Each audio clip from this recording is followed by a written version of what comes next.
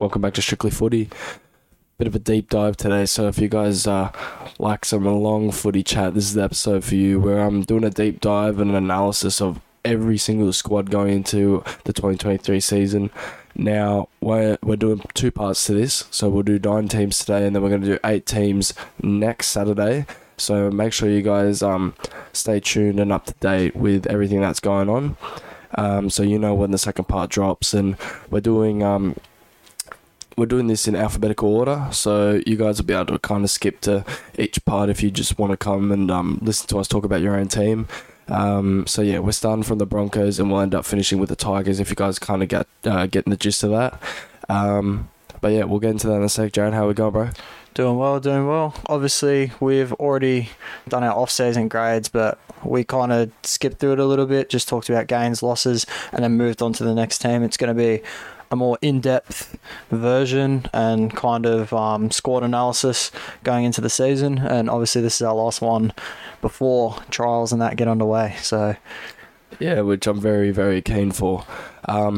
So yeah, as you were saying, kind of with the squad grades, the off-season grades and all that kind of stuff, it's a lot of fantasy kind of vibe. I mean, off-season grades not so much. When we talk about ladder predictions and we talk about drafts and stuff, like we kind of wanted to bring back the actual realism of footy and just talk about gains, losses, expectations for each team, how each team's going to fit together, kind of run through probably their 1 to 17 that we're expecting for round 1. So it's going to be pretty entertaining. I think we haven't really done a kind of serious pod like this. I'd say everything's been kind of like a more entertainment factor, but I was watching Bloke, so shout out Bloke, because this is kind of where I got the idea from. And it's actually really interesting to hear some of their perspectives about each team next year, talk about their gains and losses, and I mean, we can kind of tell if teams have broken even, and we're even going to talk about head coaches. So we got basically every aspect under the umbrella of a squad, because it's not just the players.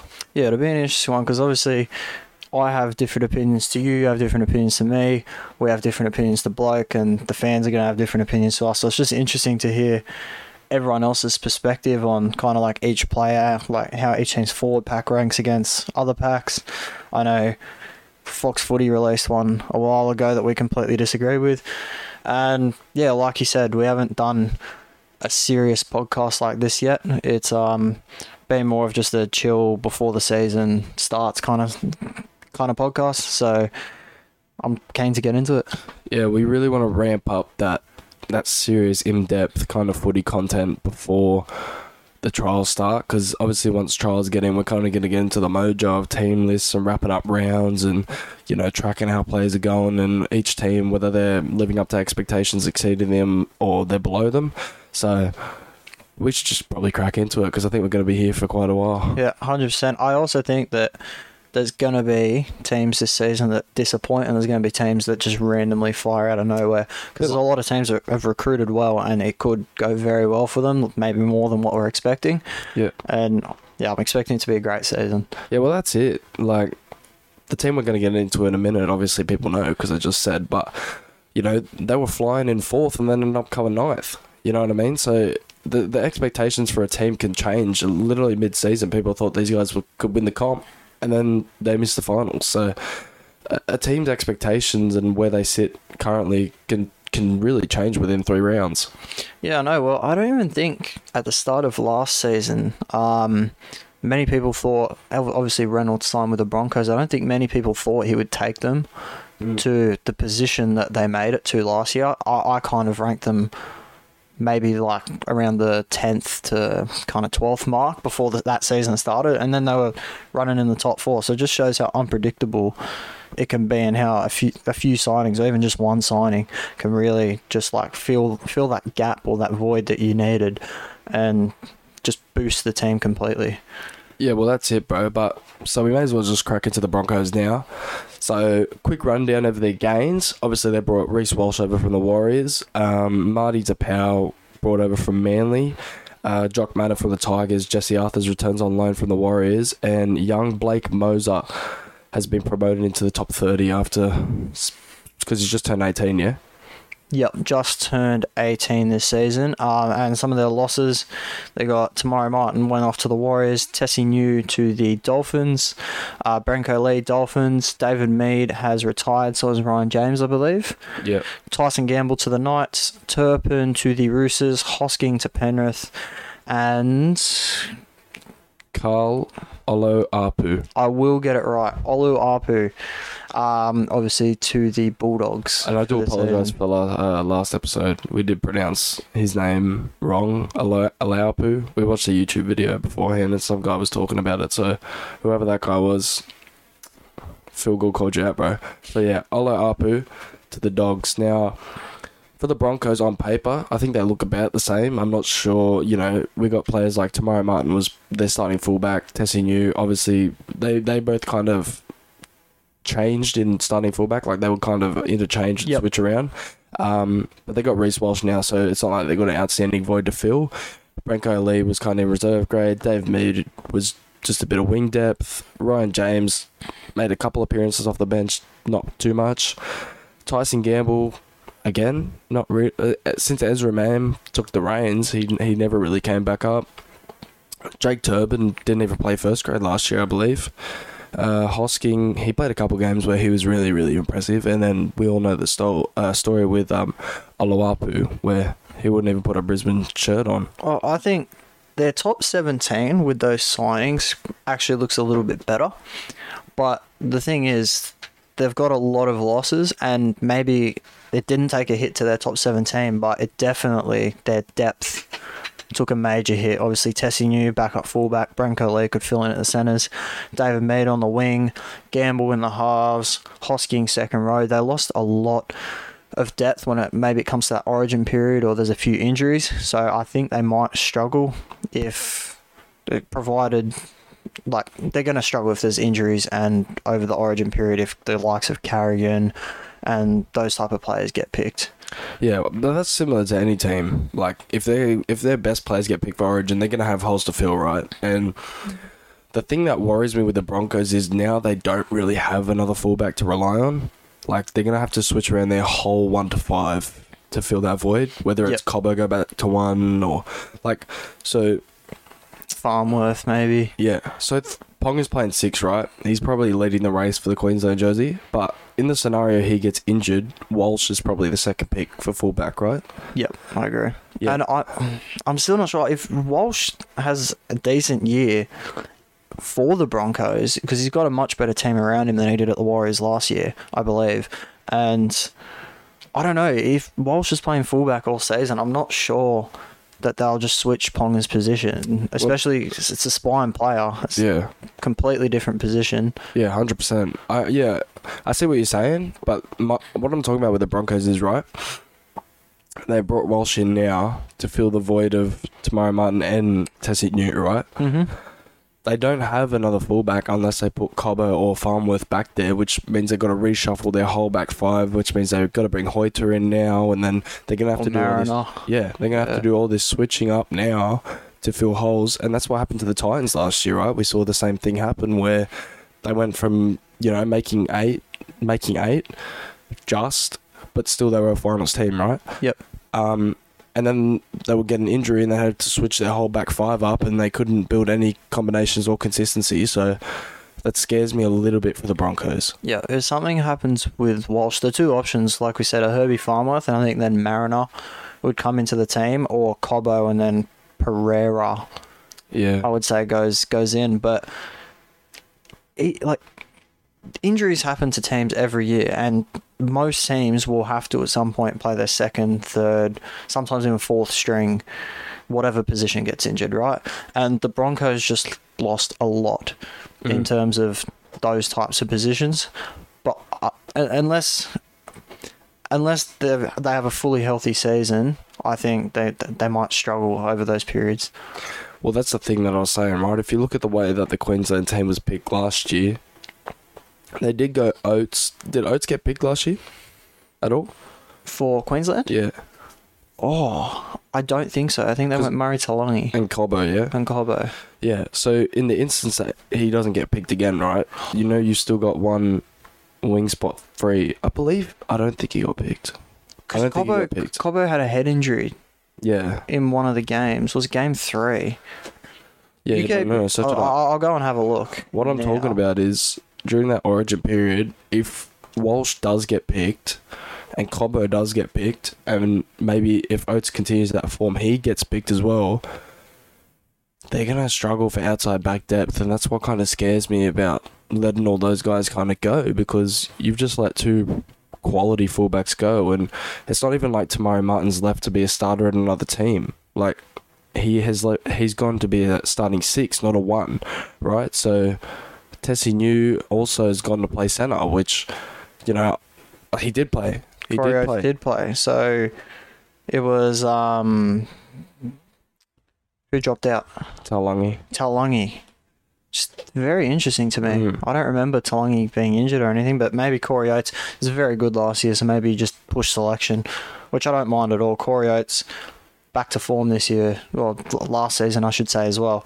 I remember the season before that he wasn't even getting a start. They were trying him in the back row. I wanted Manly to pick him up because he's only 27 now. I wanted Manly to pick him up because he's a quality player and he's shown that last season. Yeah, well, for me, right, the Broncos have a lot to build off from last year. They still got Reynolds there, who's a certified leader. He should lead this team around back to form. They still got one of the strongest packs in the com. I think where they lost their way was when Paddy Carrigan went out, but they're going to get him back now and he looks fit. As I said, the losses, they did lose like 8 to 10 players, but then again, they didn't feature regularly in first grade, right? You got Hosking, who probably featured the most in terms of forwards, and then Tamari Martin was probably there more than Tessie New. Yeah, no, we're talking about depth a lot, and that's just if things go wrong, they might go wrong. But like I said, I think their top 17 is looking just as strong. Yeah. And you are right in saying that loss against the Tigers where Carrigan got suspended for the rest of the regular season, was it? He's out for the rest of the regular season? Yeah. Or maybe came back for one game or something like that, but they definitely lost their way because they were getting pumped by Storm, Para, and they literally went from 4th to 9th in a matter of weeks and just missed out on the finals. I think it was points difference, goal difference. No, for and against. For and against, yeah. Yeah, was it? Who finished 8th? Canberra. Yeah, I think it was. It was either that or Canberra had one more win because they beat the Tigers. So, whatever it was, they ended up coming 9th, right? Which is pretty disappointing because you have people like Gordon Tallis coming up and saying, like, these guys can make a run for the comp. Like, their team's that strong. But I think they got a lot to build on. Whether there is a bit of squad division because of the Selwyn Cobbo, Kevy Walters thing or whatever it is, I don't think that's going to be much of an issue. I think it's probably harped on a bit more than what it probably should, but... You know, there's been a lot of drama around the Broncos camp during this preseason. So whether or not that comes out and affects their on-field performance, we won't know until round 1. But I'm interested to see how this team works with Walsh in there. I think he gives a little bit more X factor than Tamari Martin, and I'd probably say Tessie New too. I think he's a bit better with moving the ball than Tessie New is. Moving the ball, and he's everywhere. He was always everywhere for the Warriors. He had to be because they weren't the most creative team. He was the guy kind of creating everything. Walsh is a player that can create something out of nothing, and they have a lot of those players, like Staggs, Cobbo, I'd say can do that. Ezra Mam, Reece Walsh, like I just said. I think it'll be very good for them because I feel like that's the kind of team that they have at the moment. Haas as well can do that. That's the kind of, they're not kind of a get into the game and grind it out kind of team. They're more of like a X Factor, like one of those fun teams to watch. Kind of like that. And I'm interested to see how they line up because there's a number of ways that they can go about it. I think Reece Walsh is the favourite for fullback, like we've been saying. But Cobbo was saying he's going to play in the halves. Yeah, I doubt it. Walsh, I'm saying, not Cobbo saying he himself would play in the halves, but I doubt that as well. But I'm interested to see what happens with Mozart, Walters and Paish. The most out of anything, that is what I'm looking at because I think Jock Madden doesn't leave the Tigers if he's not in the 17. You would think not. I think Madden is their 14, which means Paish, Moser, and Walters are fighting for one position. Yeah. Well, going back on that point you said about Madden leaving the Tigers, you would think he had a better opportunity to get into that Tigers team if due to form rather than the Broncos. Because, you know, I mean, they were talking about dropping Ezra Mann, but I just don't see the point in doing that at all. Like, I don't see the point in dropping Ezra Mann out. He's 19 years old. I don't know why he dropped out last year. I thought he was brilliant when he played. Yeah, so did I. And obviously, being a rookie, there's going to be inconsistent games, right? But at the end of the day, like, I thought he was pretty impressive for someone that just kind of got thrown into the deep end after Tyson Gamble wasn't really working. Yeah, and it's not like Jock Madden's 19. Jock Madden's obviously young, but he's not 19 either. So Ezra's probably got more of an upside well to him. And I don't think Broncos fans, I don't think they're going to be competing for a comp this year. Kind of just around that 8. I think they can afford to give Ezra Mann some time to develop and be more consistent, make his worst game closer to his best game. Yeah, well, that was the one thing that kind of stood out, that you would know when Ezra Mann wasn't involved and you would know when he was involved because he was scoring tries, setting up tries, breaking the line, and then when he was off, it's like, where is Ezra Mann even on the field? Yep. And that's something players, a lot of coaches and that will look at as well, especially on the good teams and the good coaches. They'll look at how consistent are you, how bad are your worst games and how good are your best games. Yeah. So, a lot of choices for the Broncos to make. I might even say that Jock Madden and Ezra Mann are probably a 50-50 for that 6-year-old, just because Kevin Walters has been playing it like that. I would definitely go Ezra Mann, though, with Madden at 14. For me, I think Jock is a little bit slower. I think he's more of a 7 than he is a 6. So for me, I'm going Ezra Mann to kind of contrast to Adam Reynolds, because we know Adam Reynolds is more of just the general. He just leads the team around the park. Not the quickest guy, not the biggest guy, not with the most X factor. He just is a manager, and that's what he's always been so good at. His kicking game, his short passing game, his long passing game, just getting the team around the field into the right position. Ezra Mann is more of just a running 6, X factor kind of 6. So, 100%. That's exactly why I'd go Ezra Mann as well. Yeah. But Madden did play quite a bit of 6 at the Tigers, didn't he? Yeah, he did. He played 7 as well there, but I'm just... Yeah, it's going to be... I mean, it's good that there's competition for each position. I guess that'll push the players more, but I'm a bit confused at the Jock Madden signing. He's a great player. Like, he's a good young prospect that you can build into a good player. Yeah. But I'm a bit confused as to why they needed that. Well, the way I see it is, they're probably looking at Reynolds aging and knowing his injury history. They're probably like, we probably have to get a backup half because we can't shift Ezra to 7. Like, if we want him to develop, we've got to keep him at 6. And Jock Madden, I think, is a better 7 than he is 6. So in the circumstance that Reynolds does get an injury and he's out for 3 or 4 weeks, like we did see for a lot of last season, I think Madden's probably just going to slot straight into the 7. You know what, that's a good shout, because they were having to use Ezra Mann at 7 last year when Reynolds was injured, I remember. And they've lost Tyson Gamble now, which is obviously probably the other half that they could have slotted into 7. So I think you're right there. Madden probably is more of a bit of a depth move, would you say? Yeah, 100%. Yeah. Broncos, I'm expecting them with this team to be around the same spot as last year. I'd say probably 5th to 10th kind of range. Yeah. It's a big range, I know, but you never know. The comp is so closely contested this year in that middle. So I feel like a lot of these middle range teams is going to be a massive, massive range. Yeah, no, 100% hear what you're saying. And the team we're about to have a look at next is probably fighting for that spot too, the Raiders. Now, the Broncos, I would say... What's their 1 to 17? I'd probably go Reece Walsh, Oates, Cobbo, Staggs, Farnworth, Ezra, Reno, Flegler, Haas. Probably the same pack. Capewell, Ricky, Carrigan. It's just about that 9 that they got to sort out. I think it should be Moser. Well, he got promoted too. So I think... And that was only because of his age, but the fact he's 18 years old in that top 30, they usually keep him on like kind of a development contract, like a lot of 18-year-olds around the comp. I think they're probably going to ease him in through 14. They'll probably go Walters again. I think that's the most realistic option. The only thing I'd be worried about if Mose was starting at 9 is they've got Ezra Mam, who's 19. Then they'd have Mose at 18. Walsh 21, I think. 21. I know Reynolds is there, but their spine would be very, very inexperienced. That's probably not something that you want. I know at least Walters had a year in first grade to like get going. So I think that is the most realistic option with Moser easing in at 14. Then maybe 2024 he starts at 9. Yeah. Would you say that's probably the best option? Most likely, yeah. And then they've got obviously guys like Palacio who's going to be on the outer.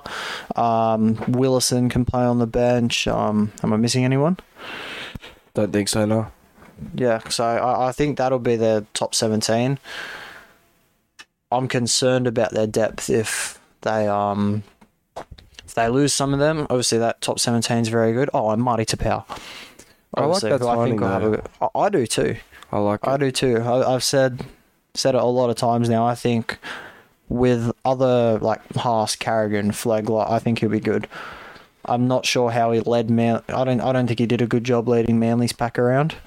And I think Manly had one of the weaker packs last season, even though they had guys like Jake and Hamole. But I think behind already strong ball runners, I think Marty will have a good season.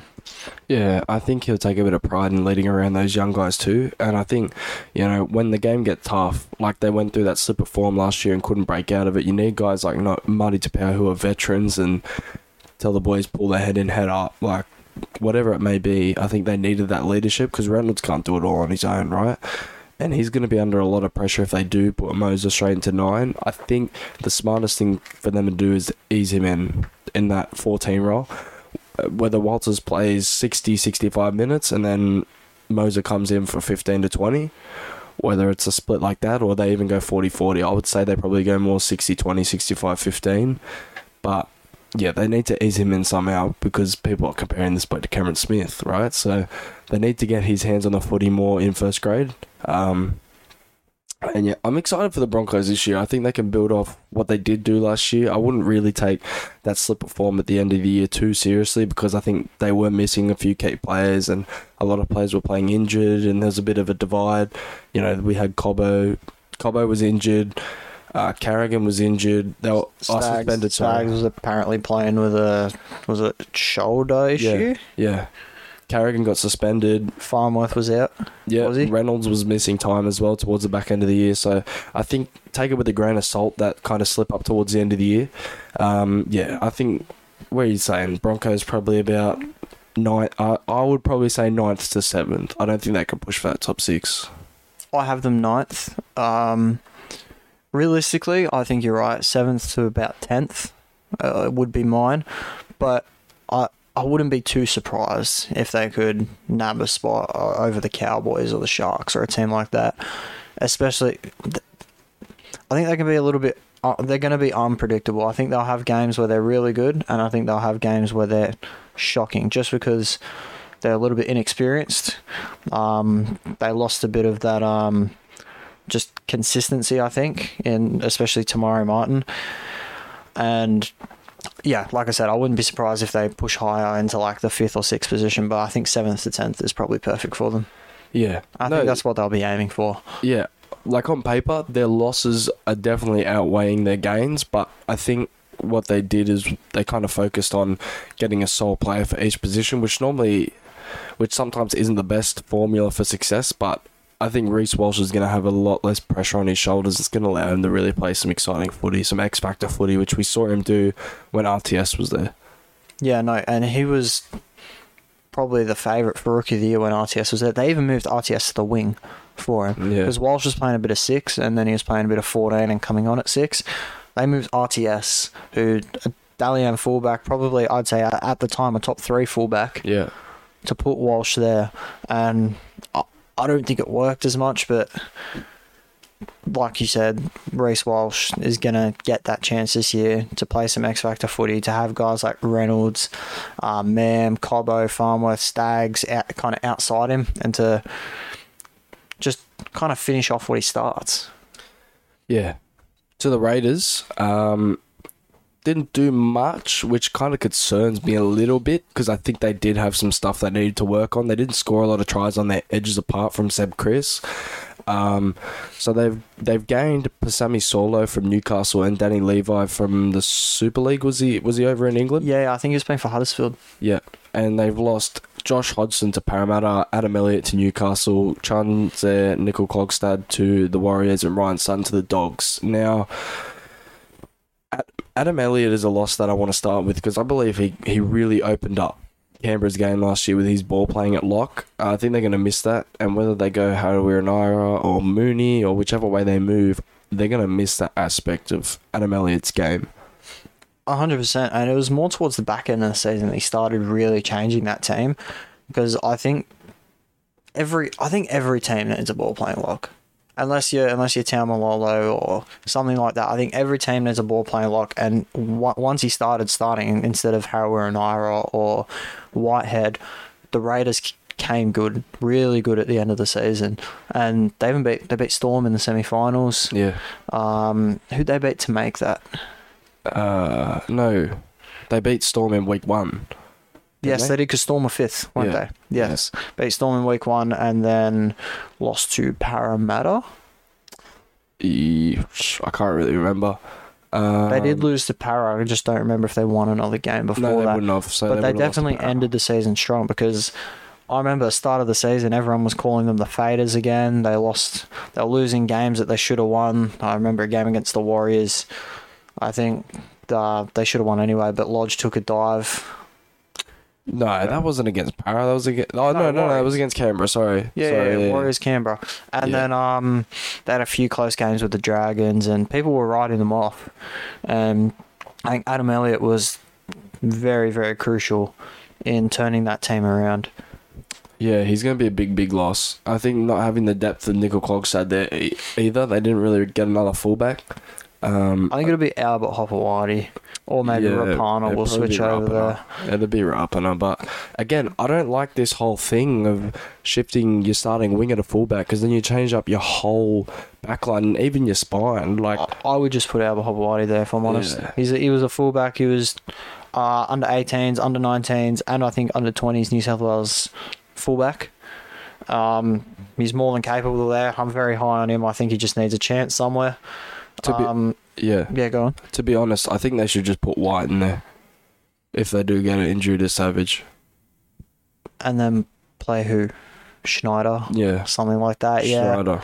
Because at least at fullback, Whiten's he's a ball running 6 anyway, right? So if he's at fullback, he's probably getting the ball a little bit wider, but at least you don't have to shift your whole back 5 around, and he's still kind of going to get the same ball that he does. Because he can go get the ball, like what Munster did for Melbourne. He can go get the ball as a 6 in the middle of the set, but he's just got to return the ball as a fullback, right? He can always hand it off to the winger like Rapana or Kotrick. So, and he played fullback to start his career. Yeah, that's what I'm saying. So he would be comfortable there. It's similar to the Munster situation. Yep. Yeah. And Munster played maybe his best games of the season at fullback, I'd say. Yeah, but it didn't work for the rest of the team. Of course not. Yeah. And I think back to Nickel Clogstad, I think he needed a move, because he was a top centre once upon a time a few years ago. Top centre? Top fullback. I was going to say. A few years ago. And he's just been outdone by Savage, and I think he just needed a change of scenery to kind of get back to that, and he's gone back home, back to New Zealand. I think it should work well for him. I'm not sure he'll return to the old form, but I'm not sure it's too much of a loss for the Raiders. Looking at the other losses, Josh Hodgson, they've got Starling, they've got Wolford, they've got Levi. It's not even really a depth loss. It is a depth loss, but they've already got the depth there. And Ryan Sutton was probably a loss of depth as well. So yeah, and he fell out with Stewart last year too.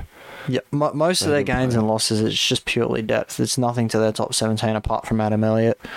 The problem for me with Canberra is they didn't add any strike. Like they needed to. You see a lot of teams that add strike, right? And I don't know. Kotrick didn't score that much last year. Rapana, it took him a while to score his first try of the year. Their edges lack a little bit. and I feel like they didn't really address anything to No. do with the edges No, or the they attack. They used to just grind out games, and that's what I feel like they needed to go and get. I don't know, because it's hard for them to go and get a 9. I think they just needed to replace Elliot, to be honest, or retain Elliot. I'm not sure why they let him go, but they're going to miss him because, you know what? At the start of the year, they couldn't get the ball to the edges, and then to finish the year, they were. You remember that try they scored against Manly, straight up the edge, up the sideline? Every time. That's Every because time. Elliot was Down moving the the ball. left edge. Elliot was moving the ball in the middle of the park. Yep. And that's what opened the whole game up. So, I think I had Canberra coming 10th. I had them 10th as well. I don't like... Also, other teams have gotten stronger. But Almost every team below them got stronger as well. I don't think they're going to drop below every single one of them. I don't like teams just stuck in the middle in any sport. Yeah. Because at least if you're down the bottom, you can do kind of what the Bulldogs and the Tigers have done. You can have a complete clean out, clean salary cap, sign some stars, bring through your young juniors, develop them. If you're in the middle, like so obviously you're going to have some good players, but most of your players are kind of around that average range. So it's hard to justify bringing a young junior over some of those players. And it's also hard to justify dropping any of them or signing anyone. Because Raiders are decent in every position, I think. Yeah. So it's hard to just drop one of them and sign a new player. That's why I just don't like teams in the middle. And they don't have a future vision or anything like that, I don't think. They got Savage. Their centers are young, I guess. But apart from that, Yeah, I mean, don't see where they're going with the team. for me, they didn't really address the hooker problem, and I'm not trying to knock any of those players, but Danny Levi's had a few opportunities over here and they didn't really work out. Starling hasn't been able to find that form that he kind of had around 2018, 2019. And Zach Wolford, he was serviceable, but I wouldn't say he's a star in his position. No, and just on Danny Levi, I'm not sure how he's been going in the Super League, but the thing I don't like about Danny Levi is because I'm a Manly fan, I watched almost every Manly game the season he was there, is he doesn't run the ball. He just gets there, passes it. Gets there, passes it. He doesn't have any... Well, he didn't have any X factor to him at least. Yeah, and everyone knew what he's going to do. He's just going to pass it out. Yeah, and I think, you know, you got players like Reid Marnie, you got players like Sam Verrills, even Lachlan Croker, who don't really run the ball as much, but their service is top tier.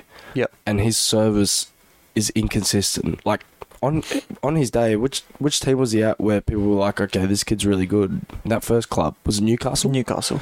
Yeah, he was good there, and he looked like he had a lot of upside, and then... I was excited when Manly signed him. Yeah, and then, you know, he couldn't really find his feet at Manly, and then he bounced around a few rock clubs, ended up in the Super League, so if he can come back, you know, under Ricky, and Ricky can get him right, then... Yeah, I think it's a good pickup. It's probably a cheap contract too, so I don't mind it, but you know... Will he get that chance? Behind Starling and Wolford? I think he'll start. You think he'll start? I think he'll start. Wolford drops out? I thought Wolford was great last year. I just think Danny Levi will start. And he's got... He wasn't... he kind of just got found out of nowhere, so he's getting... I think you got to give him a few years to develop, and was it his first year last year? Yeah. Like his first year of playing consistent footy? Yeah. So I think the way he played in it for his first year of footy was incredible. I think they should just give him that chance to keep developing. Yeah. And Starling... Look, Starling, a lot of fans are higher on Starling than I am. I think he's had a few years now to really start to take off, because I think like 2 or 3 years ago everyone was saying, oh, this kid's going to be great, and I think he's still at the same level he was then. I don't think he's come too far forward. I think he's been given a few years now. He's not a bad player. You can't really justify dropping him, but I think Wolford and probably even Levi are ahead of him. I don't think they'll get picked ahead of him, but in my books they'd be ahead of him. Well, the thing for me is you got to think about the fit of the team, right? So if we're going through probably that 1-17, you're probably going same back five as last year: Savage, Chris, Kotrick, Tomoko, Rapana. Yep. White and Fogarty. Yeah, same pack. except for 9 and 13. That's the two holes I look at this team. I'm like, I don't know if they can replace that production. Because for me, right, the teams below them have basically all now got world-class nines. Jaden Brayley for the Knights, he's gonna open up by this new half combo. Yep. The Dogs have got Reed Marnie. The Tigers have now got Api Coruscant. That's 3 teams already that have way better service at dummy half than they'll have. And I think Starling, they like him more in that role off the bench, so I don't see him starting. So it's between Danny Levi and Wolford for the starting 9. I think Ricky probably lean towards Levi, I think. I don't know. They're 3 guys that I'd have all in the same boat. Same kind of tier, same kind of level.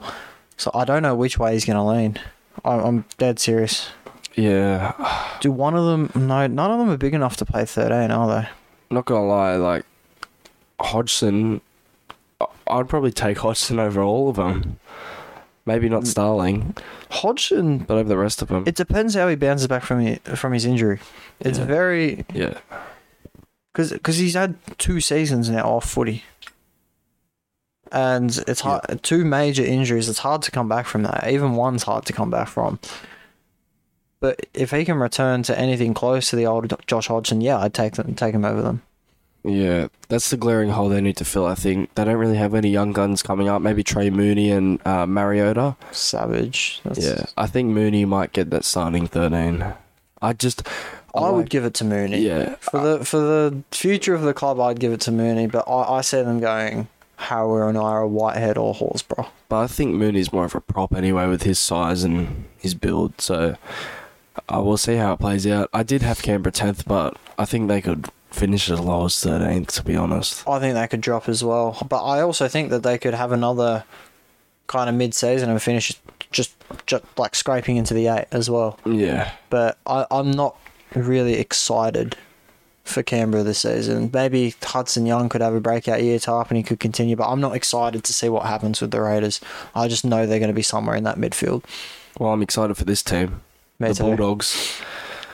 Let's list these gains out. Viliami Kickout from Penrith, Reed Marnie from Parramatta, Ryan Sutton from Canberra, Andrew Davey from Manly, Franklin Pele from the Sharks, Hayes Perham from Parramatta, Farmanu Brown from the Tigers, Carl Olo Apu from the Broncos, Josh Reynolds from Super League.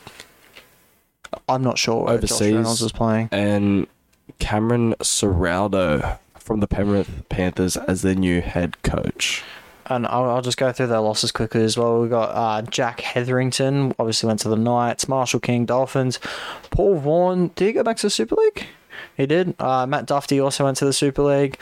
Stimson to the Titans. Josh Jackson's retired. Shop to the Titans as well. Siamana Fagai was just left unsigned. In Super League, maybe. Super League? I think so. Maybe he... okay. And Corey Allen to the Roosters. They've done what I said before. The bottom teams can clean out their club and sign basically whoever they want. Yeah. And the Dogs are going to look good. I think it's just if they can get it all to click. And I think the problem is they've got Kikau, Burton and Adokar on this left edge, and my main concern is they get so left edge heavy. Like you look at Souths, right?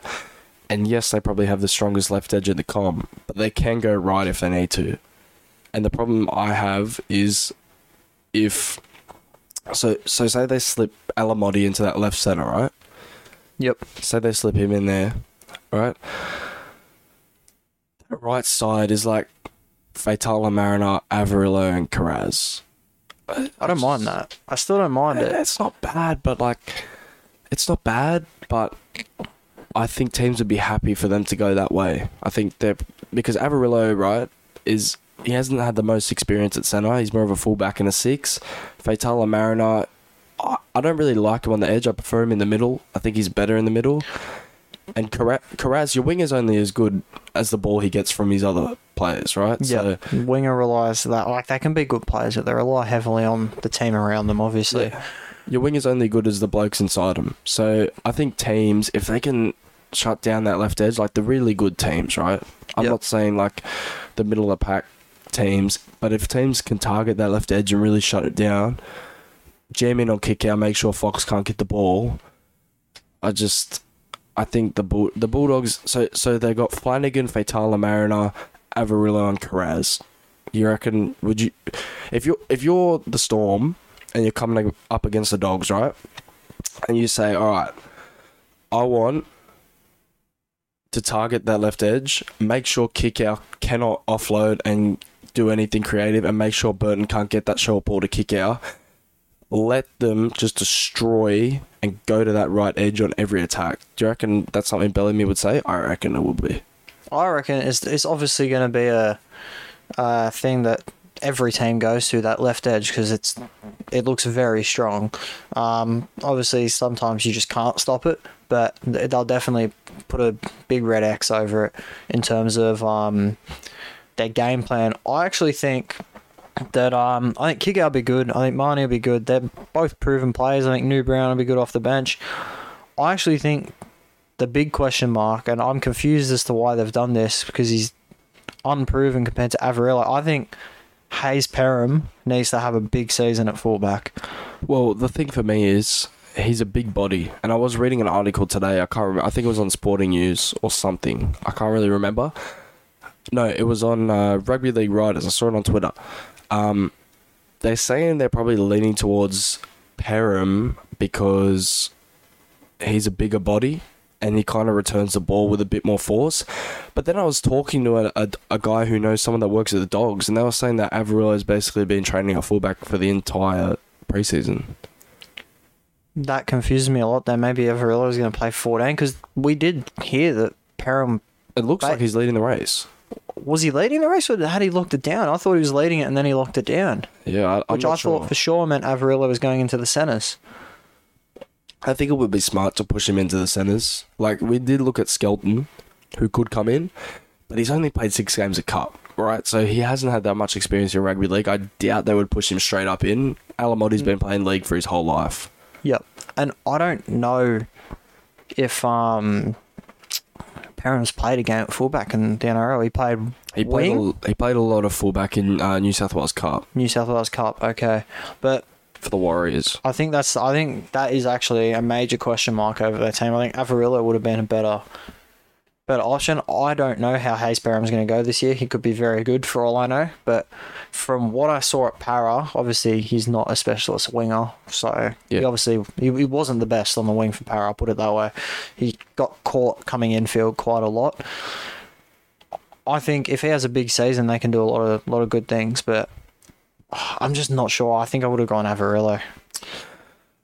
Well, the article I was reading showed a lot of ability that he has. He can kick the ball, he can pass, he can run. Like he was listed as a halfback for Parramatta last year. Yeah, he's very versatile. So maybe that's what Ciraldo wants, to open up the attack a bit more. But I did really like Avarillo at fullback. I thought he was starting to build something for once, because he didn't really shine in the halves. He didn't really shine in the centres, but he looked good at fullback. The way I see it is, would you rather Avarillo at fullback and put Perham into the centres where he's never played before, or play Perham at fullback where he's played and then play Avarillo in the centres where he's played? I think Avarillo feels more of a hole. I also think Avarillo at centre works well, because he's going to have to play there next year if they see him long term, because they've obviously got Stephen Crichton coming. Do you reckon that was a factor? Yeah. As well? I don't even know if Avarillo's going to be there next year, because they got Bronson Cherry coming in. Is he off contract? I think he's off contract. Yeah, he's off contract. I thought it was 2024. No, it's at the end of this year.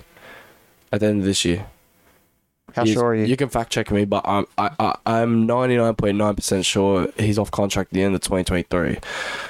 But yeah, I mean, look, I can't really judge the decision on getting rid of Avarillo at fullback and replacing with Perham until I see it in trials. So until I see it in trials, I can't really make my judgment. But, you know, I'm happy to be proven wrong. I mean, Ciraldo's coach, he probably knows more than I do. So you're right. I'm right. Yeah, I thought so.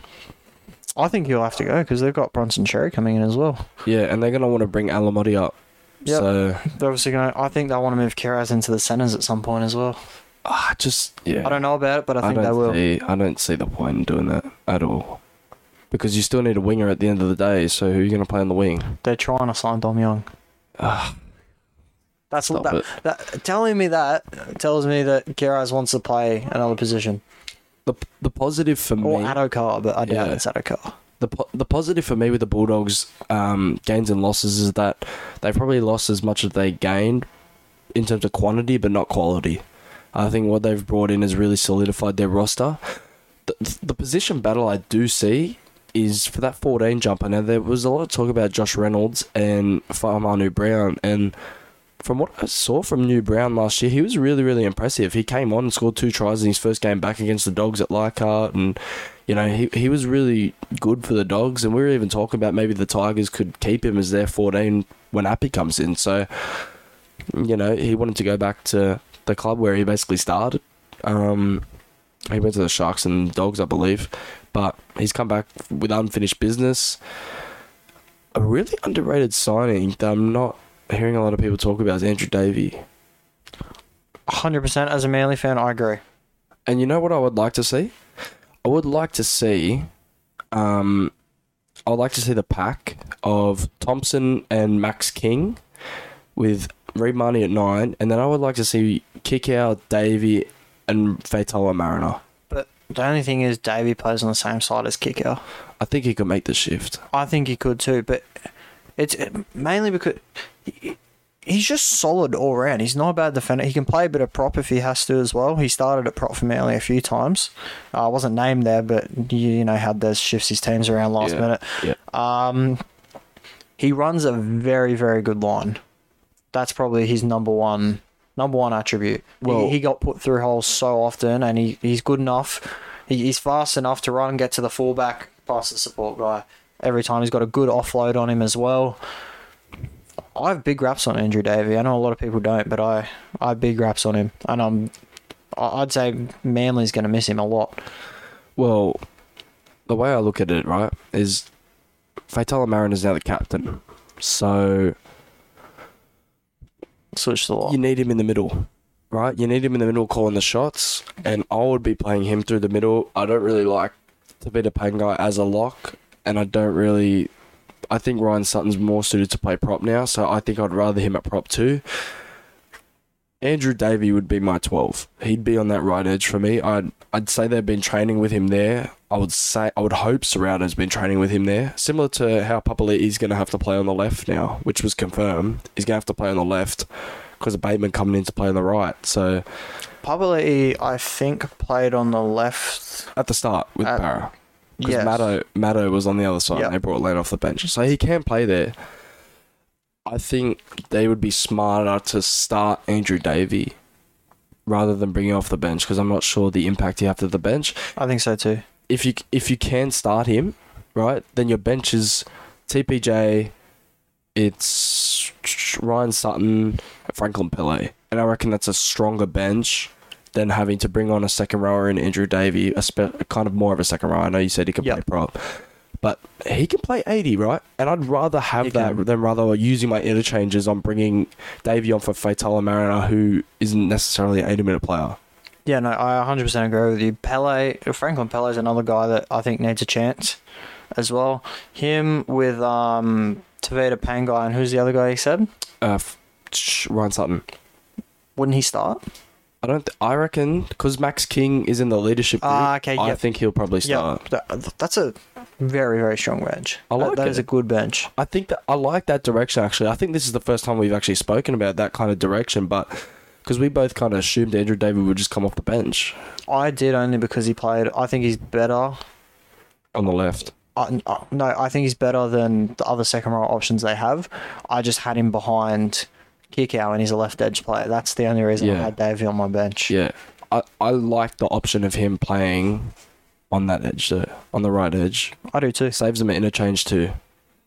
I think so too. I think the Dogs are in for a big year. Big year. Now, whether we see Olo Apu this year, I'm a bit undecided. I think maybe we could see him towards the back end of the year if they're not playing finals. I think we could definitely see him. I think so. But yeah, exciting year for Dogs fans. Exciting year for Dogs fans. Look, I think they've made a lot of signings for 2023, but if I'm going to predict where they're finishing. I don't have them in the 8 yet.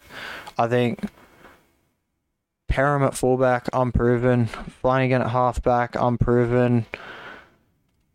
I think they still have a lot of holes to fill. And they're trying to do that for 2024. They've already got Crichton coming in. There's reports that they've signed Lenu. I think 2024 will be a big year for them. But I think 2023 will just kind of be a bide your time kind of year. Obviously, they'll win some games. But I see them around the 10th to 12, 13. Yeah. That kind of range. Mm-hmm. I don't see them making the 8 this season.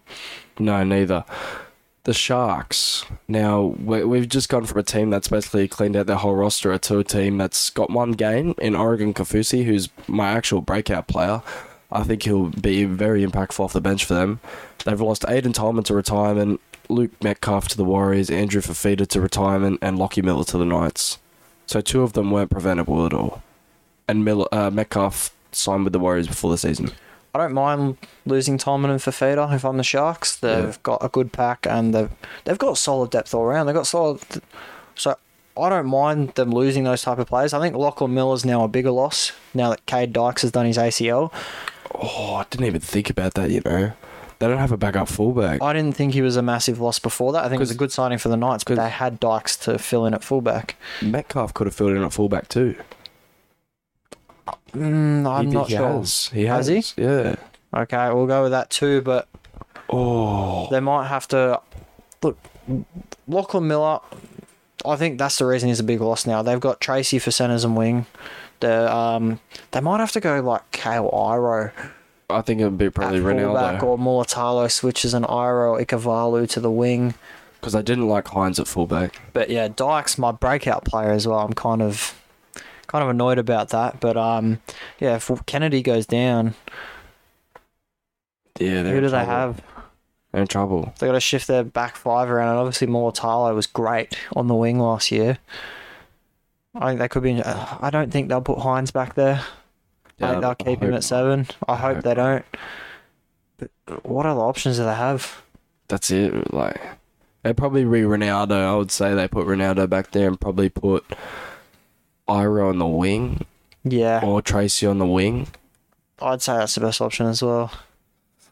It's a tough one, but obviously they've gained Oregon Kaufusi. You've got big raps on this guy. I'll let you explain. Well, he's got a motor, right, and he gets through a ton of work in the middle, and I think if they can give him a big opportunity, he can show that he's really a dominant forward in that middle spot. It can kind of vary between lock and prop, but I think he's going to play a lot of prop because someone like Cam McInnes is going to play a lot of lock off the bench for Finucane. But, yeah, I don't really have much to say on the Sharks. I think... You know, this gives them more opportunity now. They don't have to worry about Tolman or Fafita. They can go Hamlin Ueli, Toby Rudolph as the starters, and then Royce Hunt and Kaufusi off the bench, Teague Wilton off the bench, Cam McInnes at the utility. You reckon? Yeah, with Nakora.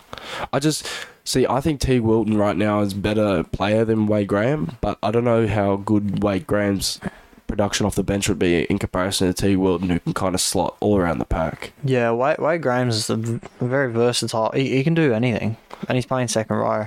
The thing is, he's more of like a he's more of like a softer kind of forward. I'm not calling him soft. I'm just saying like Teague Wilton's like he's a workhorse, right? Wade Graham's Wade Graham's more of a mobile, agile forward who likes to operate on the edge, can put a kick in. It's almost like like what Schuster was for Manly. Yeah, exactly, right? So I think I probably like Wilton's impact on the bench a little bit more, especially because they got Cam McInnes, who can also kind of do the ball playing bit, but he's really tough nose. Like, he's missing teeth and everything, bro.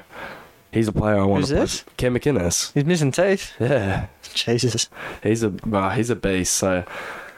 Yeah, he'd be my utility this year. He didn't really have that utility spot last year. He was more of a 15-16 kind of guy, but I think the fact that they've kind of got rid of those forwards, brought in Oregon Kaufusi, I think the Sharks are sorted. I mean, there's not much more I can really say. They just run it back. They had a great year. They finished second. Why would it's a good off-season. Yeah, why would you have to change much? Exactly. I mean, if anything, they've offloaded some extra money that they didn't need.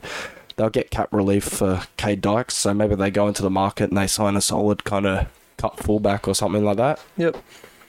But no, I like their off season. I like it. I see them going into predictions. I see them 5th or 6th. Yeah, that's about me. Now, and I remember I wrote in a notes that I sent to you. I said they'll probably take a step back down the ladder, but I think they'll be actually better than what they were last year. Yeah, I think they've done the right thing in the off-season as well. They didn't need to do anything else. They're strong all over the park. I think they just need to kind of mature, I guess, as a team before they kind of push for a premiership. I said 5th or 6th, but I wouldn't be surprised if they make a top 4 push either. Yeah, neither. I was listening to Bloke again, like what I was saying, and Timmy Williams said Matt Moylan had the most try contributions, so away from assists and tries, like the most touches in the build-up. Like he had 26 try contributions. Moylan was class for them. Played his role so well last year, and if he can replicate that and stay on the field, then, you know, the Sharks 1-7 is the same. Their spine's exactly the same. Rudolph and Hamanueli probably start, would you say? I would start both of those two. I would start them. Nakora, Graham, Finucane. They got the same starting team. They've just put Kafusi into the bench for Fafita and Tolman, and I think he'll have a better impact than both of those two. I think so too. So, yeah, I think the Sharks are in for a really big year. I love watching the Sharks play as well. They're they're a very entertaining team to watch. They don't score a lot of points, but they're still very entertaining. Exactly. I 100% agree with you. Now, the team, it's hard to rank their off-season. Well, we're not even ranking their off-season. It's really just their squad. But the fact that their squad has all been brought over and this is all their first year except for, like, Tafare and JJ Collins, like, it's really hard to say how this squad could do because we don't know if they'll gel yet. We don't, like, they did. So the thing about me is the Dolphins didn't get their marquee guy. Bennett, it's good that Bennett has kind of figured out his pack and he's figured out his halves and he's figuring out his fullback. He's figuring all this out early so we can go into trials and they can start gelling early. But I like the Dolphins squad, but they just need that. They need that star, and they don't have it, unfortunately. Like you said, I like that he's picked his spine and his forward pack and all that early. I don't know if I agree with it though. Yeah. You know what I'm going to say. I think Katoa should be there. Yeah. I'm not sure. I think Hammer should be in the centres with Tessie New at fullback. I think Tessie New would be a better option for them. I think he's a player that could really break out if given the opportunity. Well, it's similar to the Avarillo and Perham situation, really. It's like, would you rather play Tessie New, who has more experience at fullback, and Hammer, who has more experience at centre, or play Hammer at fullback, who's played fullback before, put Tessie into the centres, who has played centre but is more of a specialist fullback? I think Hammer would be a better centre. I know he doesn't have as much experience there. He played 14 and then came on and played centre. Usually they bring Hiku off last season, but I just think he'd be a great centre. I think he'd be a better centre than he would be fullback. That's the only thing I'm thinking, and I think the opposite for Tessie New. Yeah, no, that's what I think. And Wayne Bennett did say he brought Hammer in to play fullback, so I think that was kind of already settled. We were just waiting for confirmation, but I think, you know, the Dolphins, they've got an aging pack, but I think they kind of need. So they got a young back line, like they got a young 1-7, and then they got an older pack. So I think that's kind of what they need. You throw Tom Gilbert in there, who's a younger guy but plays like an old head. You know what I'm saying? Yep. So, you know, so what are we saying? We got Hammer, Edric Lee. I'd probably go New and Tafare. You like Aitken? I would go Aitken. I think he's better in the centres. I know he can play second row, but I think he's better in the centres than the second row. So you would go. I'm happy with New and Aitken. I don't like, because they've got Kafusi and Kenny Bromwich. I don't like Aitken off the bench. Yeah, neither. Yeah, I'm happy with that. So Tessie New, you and Aitken. That's what I'd go with. And then Asako on the wing. Yep, Asako and Edric Lee on the wings. And then they've confirmed Milford and O'Sullivan are the halves, which you would have Katoa, but I think he'll end up. But yeah, he'll end up in there anyway. I think. Yep, I think so too. Bromwich, Nichols, JMK, Kafusi, Bromwich, Gilbert. Yep, it's not a bad team. It's not bad. They just don't have. And they don't have a star. I think this is the problem everyone has, right? People are saying the Dolphins, their team's so solid. How could they come last? But if you compare them to every other team that's not the Dragons, no hate, they're not better than any of them.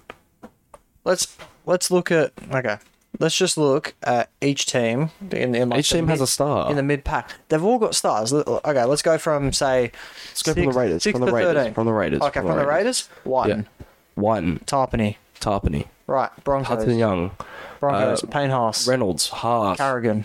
Farmworth even. Cobbo. Stags. Right. Dragons. Ben Hunt. Ben Hunt. It's Turbo. Ben Hunt. Manly Turbo. DCE. Hamole. Yeah, Jake, if they want to Garrick. call them. Yep. Bulldogs. Kickout. Marnie. Burton. Adakar. Yep. Titans. Fafita. Tino. I mean, they got Virals in there now. Brimson.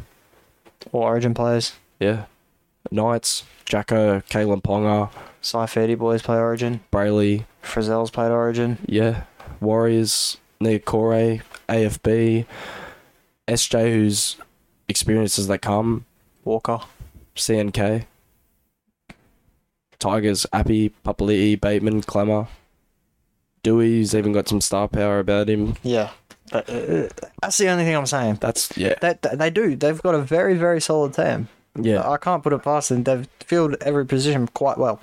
Hey, and maybe the Wayne Bennett factor does come in here, and you know what? If they didn't have Wayne Bennett in there, I wouldn't be umming and ahhing about how high or low they do come, but he's just an awesome coach. And for me, what the Dolphins have to do this year is they give it 5 rounds. You give it 5 or 6 rounds, right? Maybe more, maybe 5 to 10 rounds. You kind of gauge where you're at, and then you start bringing in your Tafares, you start bringing in your younger boys to play bigger roles, so then you can develop for next season and then build those kind of combinations going into the future. Yeah, no, I 100% agree with that.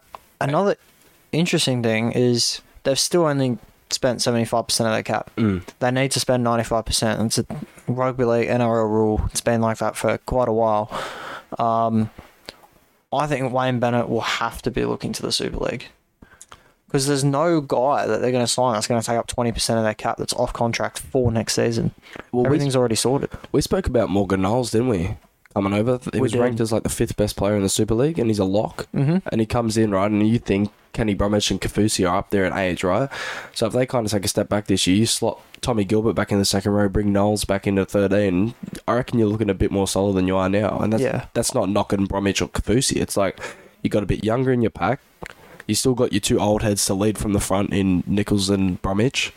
And obviously being the England coach, he's got some kind of influence in the Super League. Yeah. Do we see Dom Young come over? Possibly for next season. I think that could come out of nowhere. I think they could offer him big money too, because obviously they still got to spend their money, right? I think so. I think that's an interesting thing to keep an eye on. I know there's been no rumours around it, but Bennett's connection with the England players, I'm surprised they didn't get John Bateman. Me too. Well, they had their pack sorted already, but you know what I'm saying, right? It's just like they need to spend a fifth of their cap still. Yeah. So it's going to have to be some kind of star, and I think there's none left for 2023 in the NRL. I don't know what to do. It'll be interesting to see what happens with the Dolphins. I think maybe some English. Like a youngster up and coming that wants to play under Wayne Bennett can come over to the Dolphins, be coached by him the whole time, and then maybe with the hopes of getting picked for the England squad in the future. Yeah. But it's an interesting thing. Like, what are they going to do? Predictions, Dolphins. Now that we've spoken about it, I'm probably leaning I think they can finish as high as about 13th to 7th to last. Me too. I don't think there is any way that they push for the 8 this season. The only way I can see is, right, they have X factors in Tessinu, in Hammer. Asako can be that guy. Asako can be an X factor if they get Milford back to Qatar if he plays. They got X factors, right, and then you got 2 very high IQ players in Marshall King and Sean O'Sullivan in the rest of that spine to kind of guide them around, right? So if all of that manages to click and their forwards can roll forward, the only concern is the age of their forwards and whether they'll get dominated by these big, young, mobile forwards like your Payne Haas and your Flegler from the same club, your Carrigan, right? So when they come up against the Broncos and those teams kind of like that, how will they go? You know what I'm saying? So That's my only concern with the Dolphins. But I can see a world where it all clicks and they do fly high under Wayne Bennett, and we do see these guys come out of nowhere and just start not necessarily world beaters, but finals contenders. I can say that well, but I think realistically, Yeah. I don't think they'll make a I push to think the 8. this year is kind of a write-off already, I think, and it's a year they should just start to develop their Katoas and their Tafares and their JJ Collins, and they should start focusing on getting these guys and the Hammers. Obviously, we don't need to talk about them. They're already first-grade footballers, right? Yep. They should start developing these guys into the future of the Dolphins rather than just trying to win now, because that's what Bromwich is there for, I reckon. I reckon they brought in these experienced guys to mentor the young guys. Yep.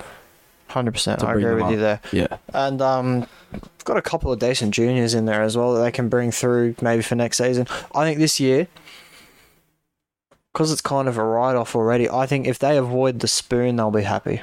Yeah. They'll be happy with their progress. If they can win a few games, maybe like 3-4 games, they'll be happy with that season for their first year. Yeah, I don't think that's a bad season at all. Neither do I. Titans, the other Queensland team. Onto the Titans now. They have gained Kieran Foran from Manly, Sam Verrills from the Roosters, Joe Stimson from the Bulldogs, was it?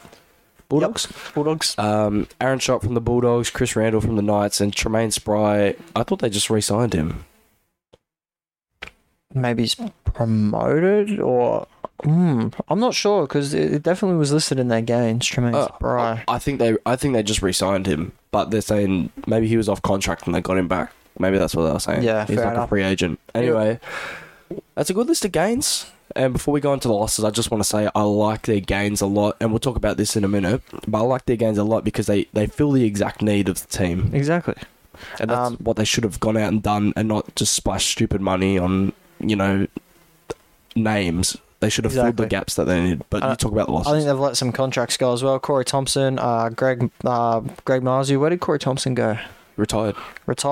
Greg Marzu to the Knights. Jermaine Asako and Jared Wallace to the Dolphins. SASA, I think, as well to the Dolphins. And Lissone, Super League. Hey, I mean, if you I don't look think at they're it, massive losses. look at it at face value. All right, Kieran Foran's on 250 to 300. Sam Verrills, I don't think would be on that much. Maybe about 400. Aaron Schott not on that much. Probably 250, 300 range. Very good value. Stimson be on like 150, 200. Chris Randall, again, probably be 150, 200. And Tremaine Spry's only young, so probably 200 maybe. That is great business from the Titans. And I know people will probably say they needed some star power. But you got people like Tino, you got Fafita. I think Fermor kind of, he molded into his own last year. He stepped into that next phase of, okay, now I'm actually a starting back rower and I'm in Origin contention. They got AJ Brimson, who's going to be playing his main role at fullback, and he's going to be comfortable there. He had to go back there. He wasn't very good at 6. And I think Verrills, he's going to be awesome this year. I think the way they have recruited is very smart, rather than what the Titans have done in the past and just chased names. Well, they've replaced the depth that they lost. Obviously, they lose Marzu, but they're trying to get their young guns in. They've got Khan Pereira and Jojo Fafita, who look like absolute beasts. Esako was kind of just another winger depth. I like the signing of Kieran Foran. I think he should play. He played on the left side for Manly, but he's played a lot of right side in his career, and I think he should move there because Fafita's on that right side as well. And Foran gives very, very early ball and is a quality kind of playmaker. Look at how good Hamole was when DCE was out for Origin. Schuster was on the left side. Foran was giving Hamole early ball and he dominated. Yeah. And I think I had Hamole as the second best second row in the game during that period. Yeah. He's very good. And then he kind of dropped off a little bit because DCE holds on to the ball more than Foran does. And I think that could really unlock David Fafita as well. The way I see it, right, is you got Verrills, who's probably got, one or two best service in the league, I reckon. Maybe just behind Reid Marnie. he's going to move the ball quick off that ground forehand. He's going to get an early ball to Fafita. That's a very quick play the ball off the ground forehand for Fafita, right? So Yep. you can catch a lot of teams out with that. And I think having an older veteran inside Fafita is going to be able to hold him accountable and really get him switched on rather than, Fafita think, oh, I'm bigger than Tanner Boyd, I'm bigger than Paul Turner, I'm bigger than Toby Sexton. I don't have to listen This is if they do move forward to that right side, Yeah. which I think they should. I like it. I like it. And they've got their spine sorted out. Which is Brimson very good. fullback, quality. Foreign, quality. Tanner Boyd showed glimpses last year as well that he Yeah, could be it really really just depends on how Tanner Boyd does, because I think Verrills will be very good with, especially with a bigger role. He kind of became a role player at the Roosters, did what he could good. But he just to did give what them he the best chance of winning. Yeah, he just did what he needed to do to win games, right? And I think he knows, and he's probably excited to step into a bigger role at the Titans. And I think he'll probably take that on with two hands. He'll really grasp that opportunity, He's and a very, very kill it. confident player as well. he'll kill it. He'll kill it. There was times straight after Roosters signed Brandon Smith, people asked him what happens with you now? Do you play 14? Do you leave the club? And he literally went, I think I can challenge for the 9 jersey at Roosters. A lot of people laughed at him too, but I he was laughed at awesome. him. He was awesome last year. He did, and then he proved me. I mean, he didn't prove me wrong. I still think I'd start Brandon Smith over Sam Verrills, but he played a lot better than I was expecting him to. I think he's the biggest gain for the Titans here. I like Aaron Schopp too. I really like Aaron Schopp. A lot of people aren't that high on him, but I think he'll probably be that left edge centre, and I think he'll probably lock that down. I'm not sure. And the thing I like about Verrills coming in is that means they can move Aaron Clark back to 13, where he was awesome. Tino's now your front rower. You probably got Mo Fodawaker as well as your starting front rower. Yeah, I got Tino and Mo. Yeah. And then you got, this is the thing, right? And this is why I really like the Titans squad as a whole right now, not just their recruitment, their squad, because everyone has their defined role now. And they were in a similar problem to a lot of the bottom teams where they would just try to shift everything around to try and make everything work better, but that's not always a solution. If anything, it made it worse. Aaron Clark should never have been starting at 9. Never. I agree with you, 100%. He played very well at lock. He can ball play. He's not a small body by any means. No, he's a big boy. I think he'll be good for them at 13 as well. Back to your shop statement, I think it's more of a depth move. I think he could start, but they've got the likes of Sami, they've got Brian Kelly, who I think are decent centres. I think Shop is in the same boat as them, so I don't know how much he improves them, but I think he's just kind of, they've now got 3 centres they can pick from. Well, I think he's got a big chance to showcase himself in the first couple of rounds because Kelly's suspended and Herbert's injured, so he's going to be there. He will be starting at centre, next to probably Sami on the other edge, and then I think it has to be Fafita, Sami because they've Khan-Pereira. confirmed Khan Pereira and Fafita on the wings. So, no, I really like it for the Titans. I think Shop, he's probably got a bit of a chip on his shoulder now that the Dogs have low-key forced him out to start Avarillo and Alamotti at 18-year-old. I think he'll be really looking to prove a point. I also like the pickup of Chris Randall. That's kind of flown under the radar a little bit. And the thing the Titans have struggled with at 9 is depth. And I think I don't necessarily... Well, he won't be 14 because Jaden Campbell will be. But in the case that Sam Verrills does get hurt, which I hope he doesn't, but in the case he does get injured or suspended or whatever happens, they don't have to move Aaron Clark to 9. Yeah. They can just bring Randall in. Exactly, because then they'd move Tino to lock, and then they'd bring another prop in, so probably Isaac Liu. It's very smart squad movement from the Titans. Very, very smart squad movement. I think it all comes down to Holbrook now, because he has no reason now to shift everyone out of position and to shift Tino to lock and shift Fafita into the middle and make all these movements. Like, everyone has their defined role now, and they all have a defined replacement now. I agree with you. It's very that they addressed what they needed to address. Yeah, and that's what I like about their off-season. They're really like it.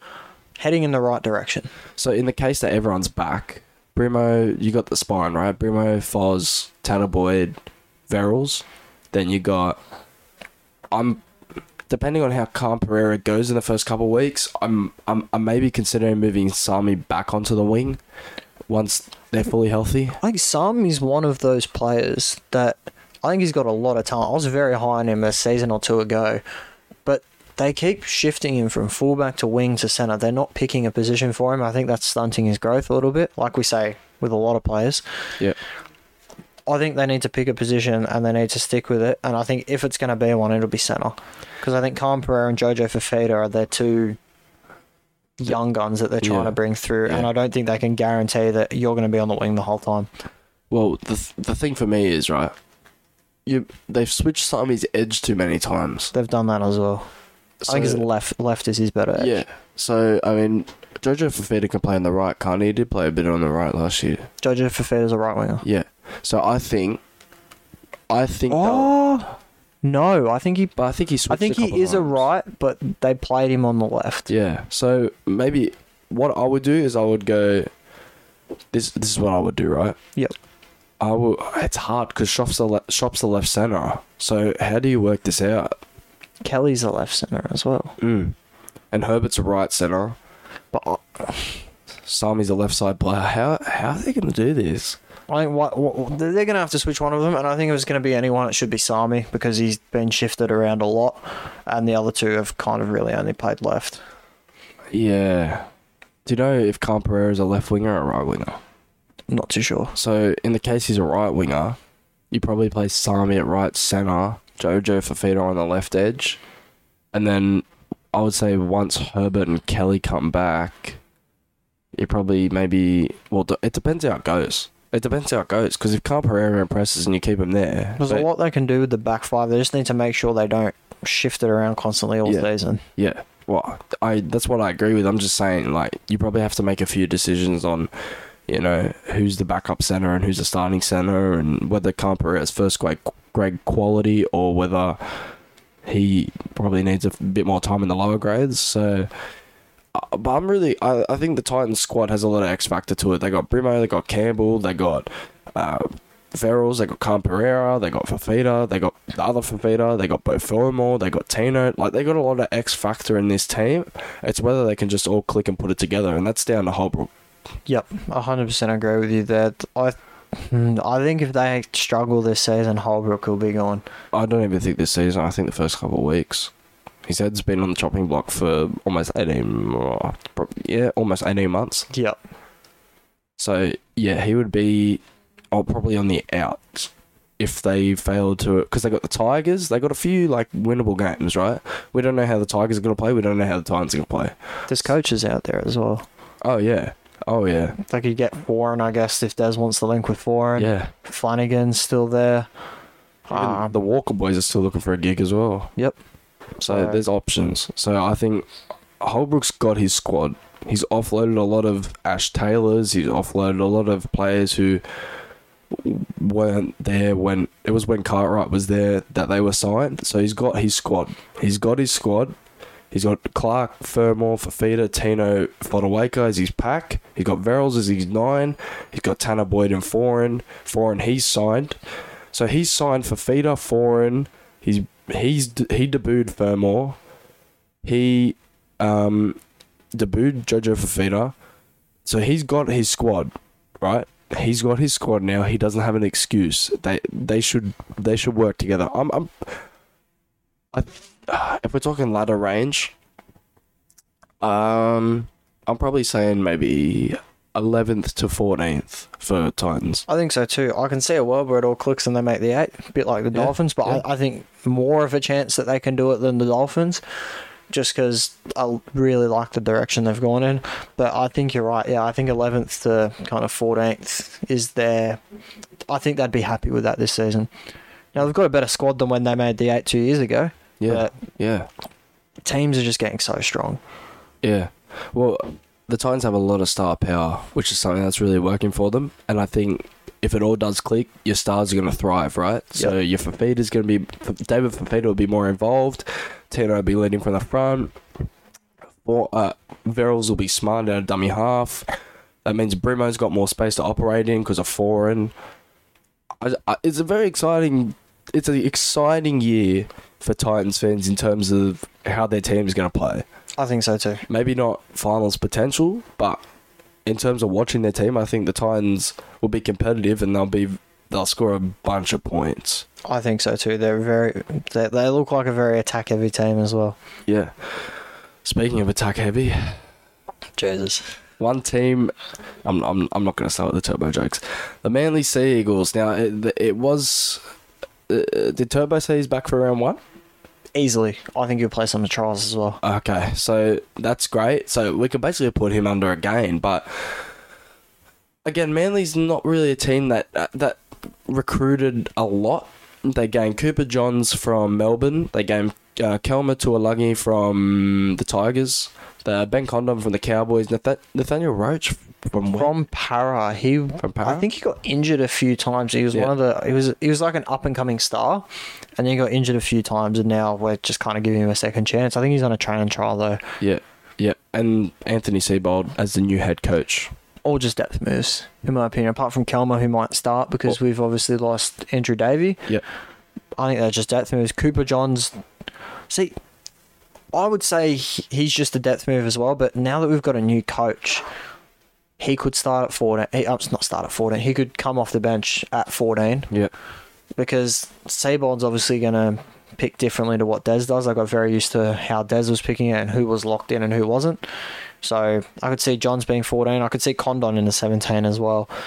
Another up-and-coming player that was backed for Queensland in his junior days. I think he's still young, but had a few injuries as well, so couldn't crack the Cowboys team. So I'm not sure how I feel about our off-season. We've let a little bit go, but I'm still excited to see how we do.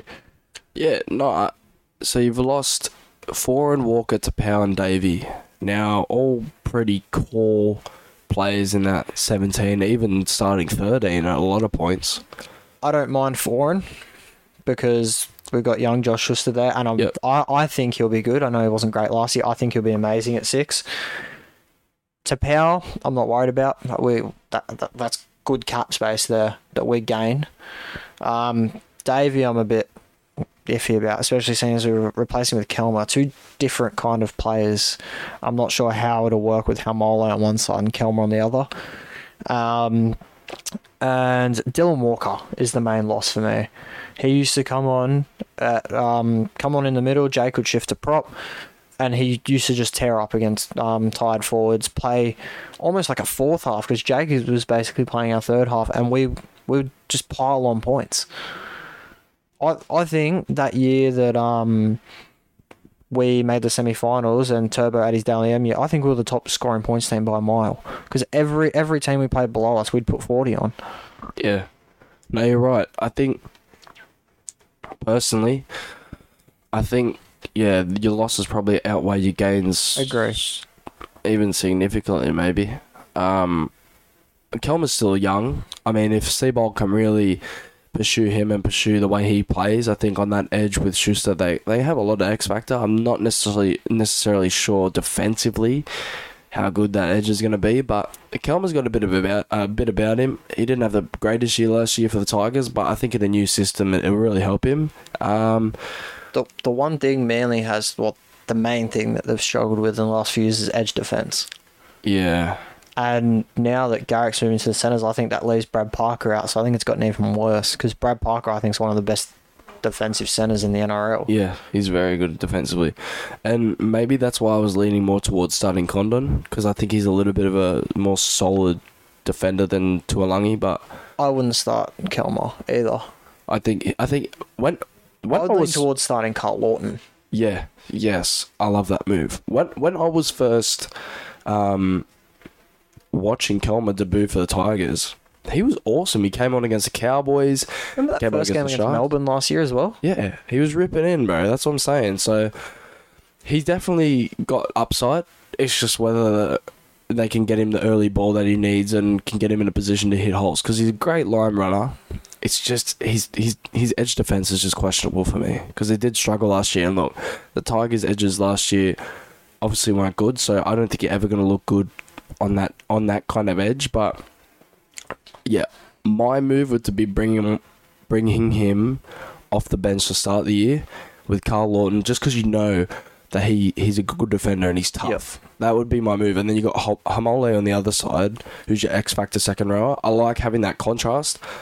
So, I mean, maybe that's the way you move. I think that's probably the way to go. But I probably see Kelmer probably is starting. Yeah, I think that'll be what Manly do. I personally wouldn't do it myself. The thing I'm excited about the most is there's so many unknowns.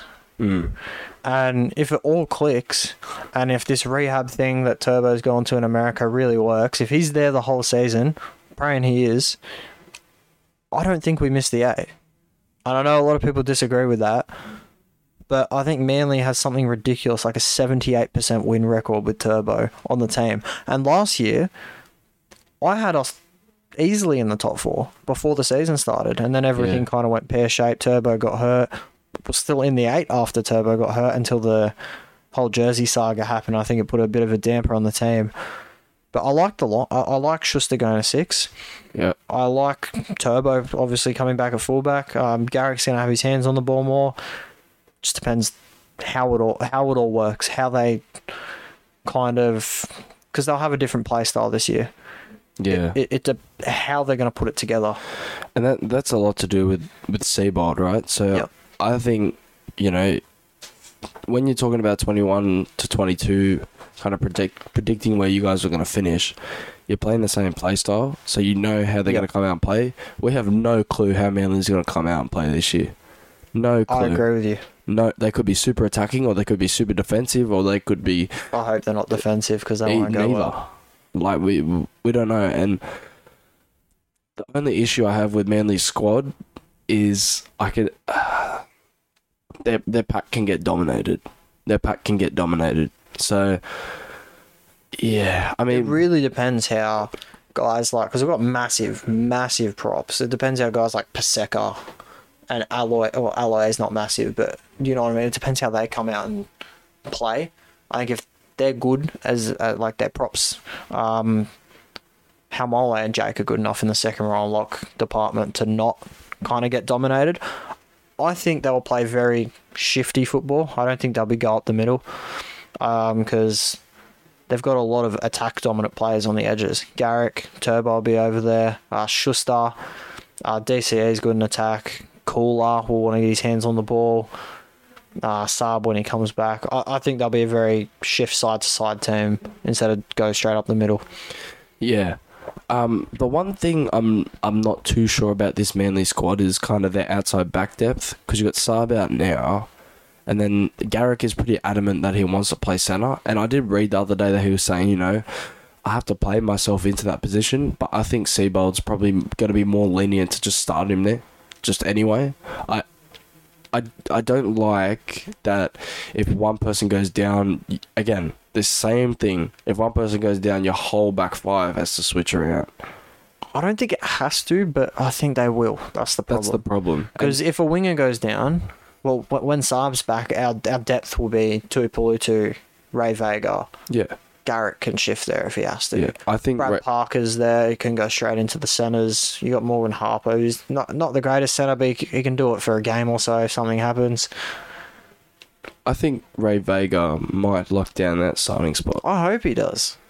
I hope Ray Vega locks down the starting spot. And I hope Saab comes back in on the right edge where he dominated. Yeah. It's going to be an interesting year for Manly. The thing is, you guys... Who's your backup 6? It'll be Cooper Johns. I mean, it's not bad, but... Who was our backup 6? Oh, Schuster was our backup 6. That's what I'm saying. Yeah. So, who's your backup 7? Johns again. Johns as well. So John... Or KO, but...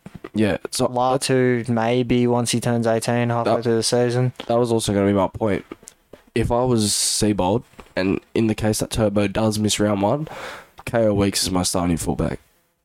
I'm starting him because I want to set this 2 to 5. I want to set it in stone, so I know that if Saab comes back, I know where he's slotting in, and I want to set that because we know Turbo's the one, right? I want Garrick to be comfortable at centre. I want Cooler to be comfortable at centre. I want Ray Vega and Tuipulotu to become comfortable on the wing. Tuipulotu, sorry. I know Turbo's my one, so I want to sort out these outside backs so I don't have to do all that adjusting again. That would be my plan as Seabolt. Yep, exactly.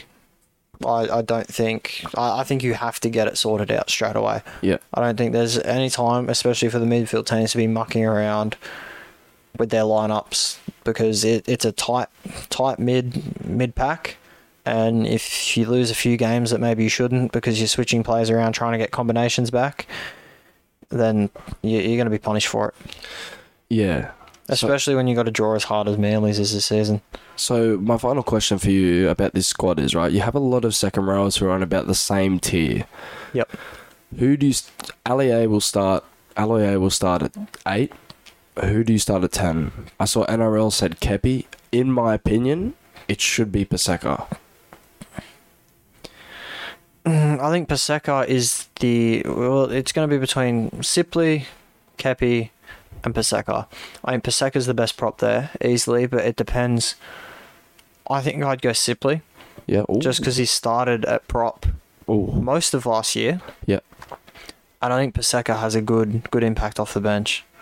Yeah, well, I think he's a better impact player off the bench than Kepi would be. It also protects him from injury too, which he did struggle with over the last couple of years. Yep. So, but I think Paseka's the best prop there. So if we're going all out, Paseka starts. So how do you operate? How are you going to operate your bench? Because you don't have that aspect where Jake can move to prop anymore. He's probably going to have to play close to 80 minutes at lock.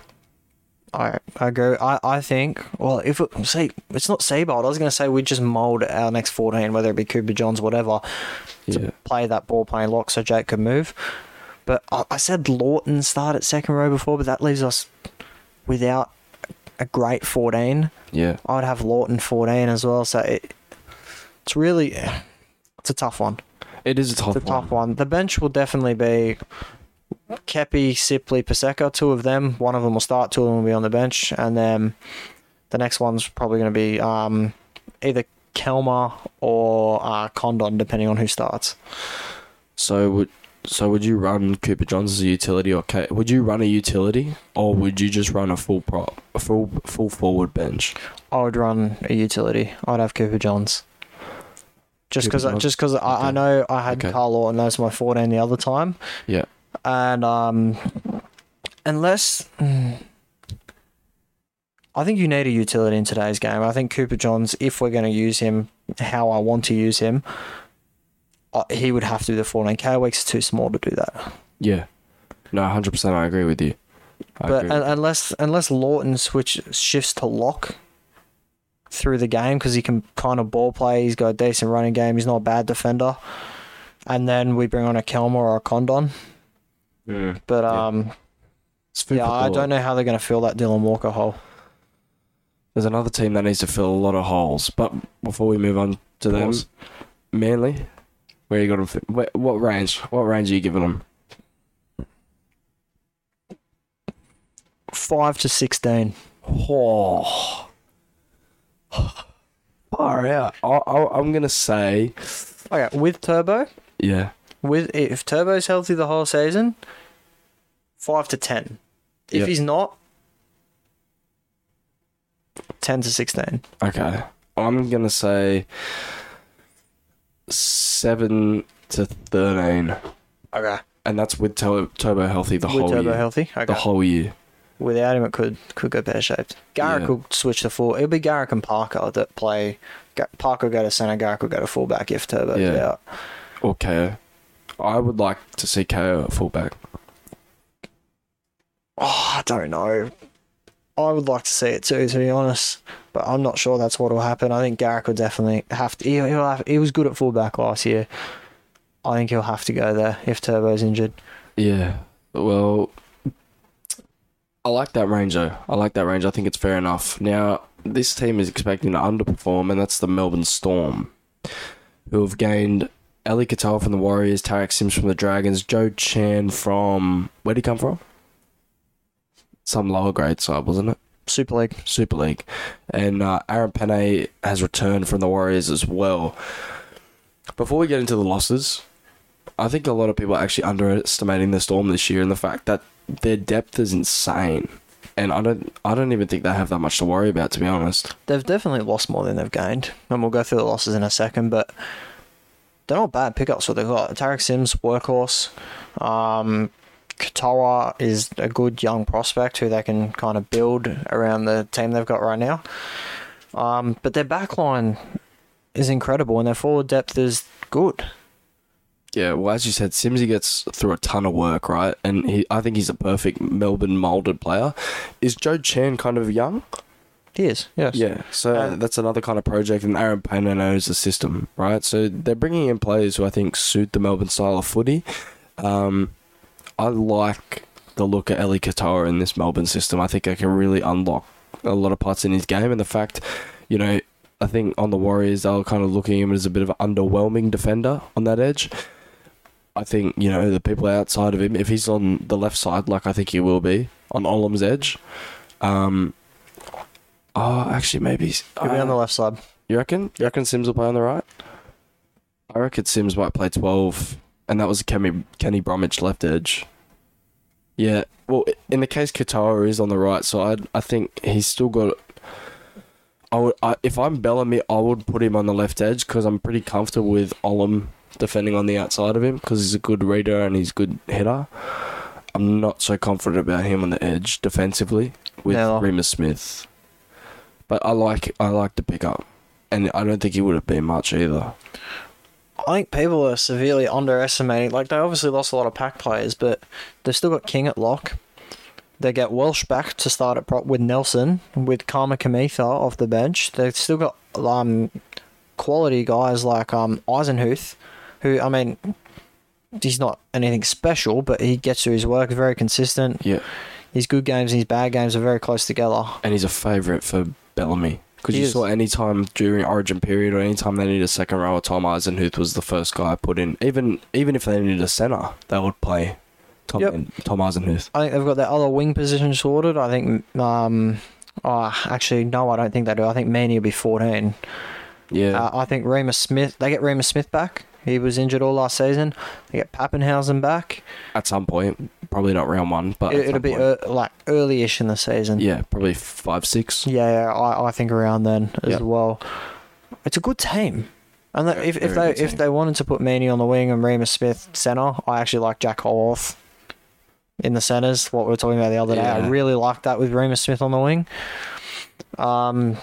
But their team is still so stacked. I don't know why people are predicting their downfall this year. Well, for me, Coates can play either edge. He can play left or right. So, personally, I would go with Holworth in the centres because I know he plays on the right edge as a second rower, but he's very big and mobile. He played a lot more centre other than second row in Union as well. Yeah. So I think centres are much... I thought he was kind of a second row and centre early on when I was looking at him, but he definitely played a lot more centre. And the more that I look into him. At the Dogs, before Remus Smith moved over to Melbourne, he played on the right wing. Yep. So he's comfortable playing that position. I think, as I said, Coates can play either edge on the wing. I'm happy with him playing because he can finish with both hands. He's fine, right? So I'm happy playing him on either edge. Outside Olam, you're going to be sweet. I like the move of Holworth to centre a lot, especially while Pappy's out. Me too. I don't know if they're going to necessarily do that. They got to fit him in somewhere. He's on 500k. I think they do too. And I think he should be starting at centre next year with Remus on the wing. But knowing Bellamy, I'll probably go Remus centre with, I don't know, like a George Jennings or something on the wing. He always finds someone for that other wing. Yeah. I want to see Holworth play. I want to see Holworth play as well. And he will in trials, and hopefully he can lock that position down in trials. Yeah. He's on a lot of money for someone who's never played a first grade game before. So the Storm clearly believe in him. I think he just needs a shot. I don't know about his impact off the bench. Maybe he'd be good coming on as a 13, pretty quick around the middle of the ruck. I would be starting him at centre. That's my personal opinion. Me too. That's my personal opinion. So are we both saying premiership contenders top four? Oh, yeah. Oh, yeah. We agree on that. A lot of people won't agree on us with that, but something Tom and I agree on massively. Storm will not drop off. No way. They've got the best spine in the comp when Pappy gets back. you look at their forward pack, Nelson and Welch are both probably Sims top 10 gets through forwards. work. Yep. Sims is a perfect Melbourne player. Walsh was the Australian Yeah, prop yeah. before he went down. Sims is probably Harry Grant. the most Melbourne player I've ever seen. He just defends, and he's a grinded out player. Ellie Katoa offers some X factor in that second row, whether they start with him or Eisenhuth is up to Bellamy. Yep. Josh King, just a Kamika off workhorse the again. bench. Kamika off the bench. They're too strong to miss out on the 4. Mate, I really like how this squad's been put together because I feel like everything that a player lacks, another player makes up for. Like, Agreed. I really, really like the way this squad's been put together. I think people are underrating it a lot because the players that they've got rid of in Bromwich, the Bromwich boys, Brandon Smith, Kafusi, would have been on a lot of money, right? And the players that they've gained are probably on significantly less contracts, which means they've got more cap space to operate with. And even if they do, for 2024, need to fill some holes, they could still work around the money. It means they can still extend people that they need to extend. I really like the squad that the Storm put together this year. I think any team with that spine is just not going to finish any lower than 4th. Couldn't agree more. I don't have anything to add. You've summed it all up. And that. Melbourne So Storm 1 to top 4. 1 to 4 is One to exactly four. where I'm placing them. And Me people too. will probably say, they finished 5th last year, but they missed Pappy a lot of time. Hughes missed a bit of time. Grant and Brandon Brandon Smith was out the whole season. Welch was out the whole season. had a lot of injuries. Agree there. All right, let's move on. Final team of the episode. I believe it is. Let me have a look. We said we'd do 9. Broncos 1, Raiders 2, Bulldogs 3, Sharks 4, Hang on. Dolphins 5. Yeah. Okay. Yeah, no. This is the last team episode because I put that in there. Yep. All right. The We- Newcastle Knights. We've spent a lot of time talking about the Newcastle Knights on Strictly Footy. Yeah, It's because they've had an entertaining they're off-season. a very polarizing team because a lot of people are predicting them to do very well. A lot of people are putting them still down the bottom of the ladder. Which way are you going? Let's talk about their gains. Adam Elliott, who we spoke so highly of earlier in the episode, coming from Canberra. Jack Hetherington from the Bulldogs can play proper second row. Gamble from the Brisbane Broncos. Jackson Hastings, obviously in that swap with Clemmer from the Tigers. Greg Marzu from Titans and Lockie Miller from the Sharks. You know what I like that the Knights did this offseason? That I feel like has been a common theme around all these kind of bottom teams is they filled their holes. They filled their holes that they needed to fill. Lockie Miller, I think, even though KP is probably is the better fullback, I think I prefer KP at this point in time as a 6 because you've seen a lot of people shift, like Munster, like Whiten, all these people early in their career shift down to 6 and it works wonders for them, right? I think being that 6 takes a lot of pressure off KP. Having someone outside him like Jackson Hastings takes a lot of pressure off him as well. And Lockie Miller is just X factor. If he turns it on, the Knights are going to win games. And they've added a lot of mongrel. Like, they did lose Clemmer, right? And I'll go through their losses in a sec. They lost Clemmer, but Hetherington is an absolute firehead on the field. Like, he is ready to go at any time. Gamble is a bit like that too. He's a bit of a pest on the field as well. And Marju's a big boy on that wing. And I think I like Dom Young and Marju as their wingers too. I think I do too. And obviously Jackson Hastings filling that 7 role that they've missed since Pearce. I think it's good that this is the season when they've got Hastings that they're moving Ponga to 6.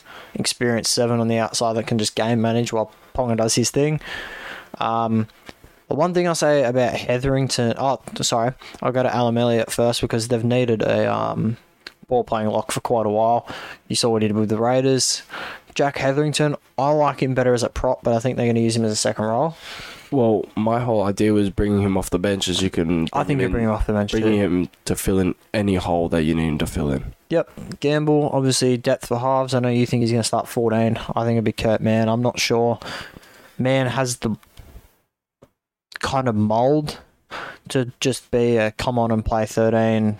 You're the 17 kind of build, but I can see what you said happening as well, and obviously Marju on the wing, great signing.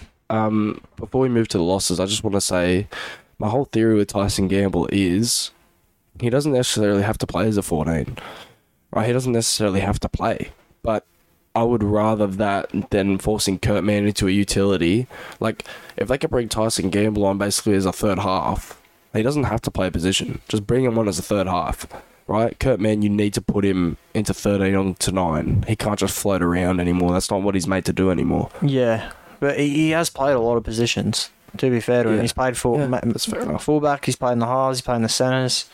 And it's good. Even though he hasn't played like wing or something, if a winger goes down, you just shift Gagai or something out there and then you put him in the centres. Well, the way I would do it is I would probably shift Lockie Miller to the wing and put KP back to fullback and bring Gamble in the 6. That's my whole reasoning for having Gamble at 14. That is a good... No, I like that. That was my whole reasoning. And I think Kurt Mann's a big boy now. He's a big body. So I really like him as that 17, that real forward. But, I mean, if he does play the kind of Connor Watson role, then I'm not unhappy with that too. But I think Gamble he's not necessarily a slouch in toughness. So I'm pretty confident he could play that Connor Watson role too. Yeah, no. I can see exactly what you're saying. I still think it'd be Kurt Mann. But just because I don't think if you have Gamble on the... I think if you have Gamble on the bench, you can't have Kurt Mann as well. Just because I don't think he's a big enough body to take up a forward bench spot. I kind of like the 3 forwards on the bench and then just 1 utility. But I can see it working. Losses. Mitch Barnett to the Warriors, Edric Lee to the Dolphins, Jariah Momasia to Parramatta, Tex Hoy to the Super League, Anthony Milford to the Dolphins, Sawaso Sue, I believe, to the Super League, Pasami Solo to Canberra, Jake Clifford to the Super League, David Clement to the Tigers, and Chris Randall to the Titans. A lot of losses, but I'm not necessarily saying they've lost too much. Yeah, I'm not worried. A lot of players lost to quantity-wise. Yeah. Quality, your best one there is probably David Clymer, but they got Jackson Hastings in return, which I think is good business for them. They needed a 7. For both sides. Both sides, good business. Tex Hoy, obviously, I don't think they need the backup fullback unless... it depends if you're going to put Ponga back there. If Lachlan Miller doesn't work, they got Bailey Hodgson anyways. I'd play Bailey Hodgson. I'd want to keep Ponga at 6 as long they as need to. That's the one thing they need to do. Edric Lee, they've replaced with Greg Marzu. They've got Anari Tuala as backup if they need him. Heimel Hunt if they have to. He's still there, Heimel Hunt? Yeah, he's still there. Yeah, Mitch Barnett, they've covered with, I guess, Hetherington and Adam Elliott. Mate, that's fine. Like, they're covering their losses. I'd be happy with that. Milford, I'm not too sure. They've got halves back up now. They've got Gamble. Yeah. Man can play there. Mm-hmm. I think the way this squad is put together is actually really smart. Now, it's whether O'Brien, similar to the Titans situation, it's whether O'Brien can coach them properly. And this team, on face value, if you're looking at their spine of Miller, Ponga, Hastings, Brayley, they should be scoring points. They should be scoring quite a lot of points.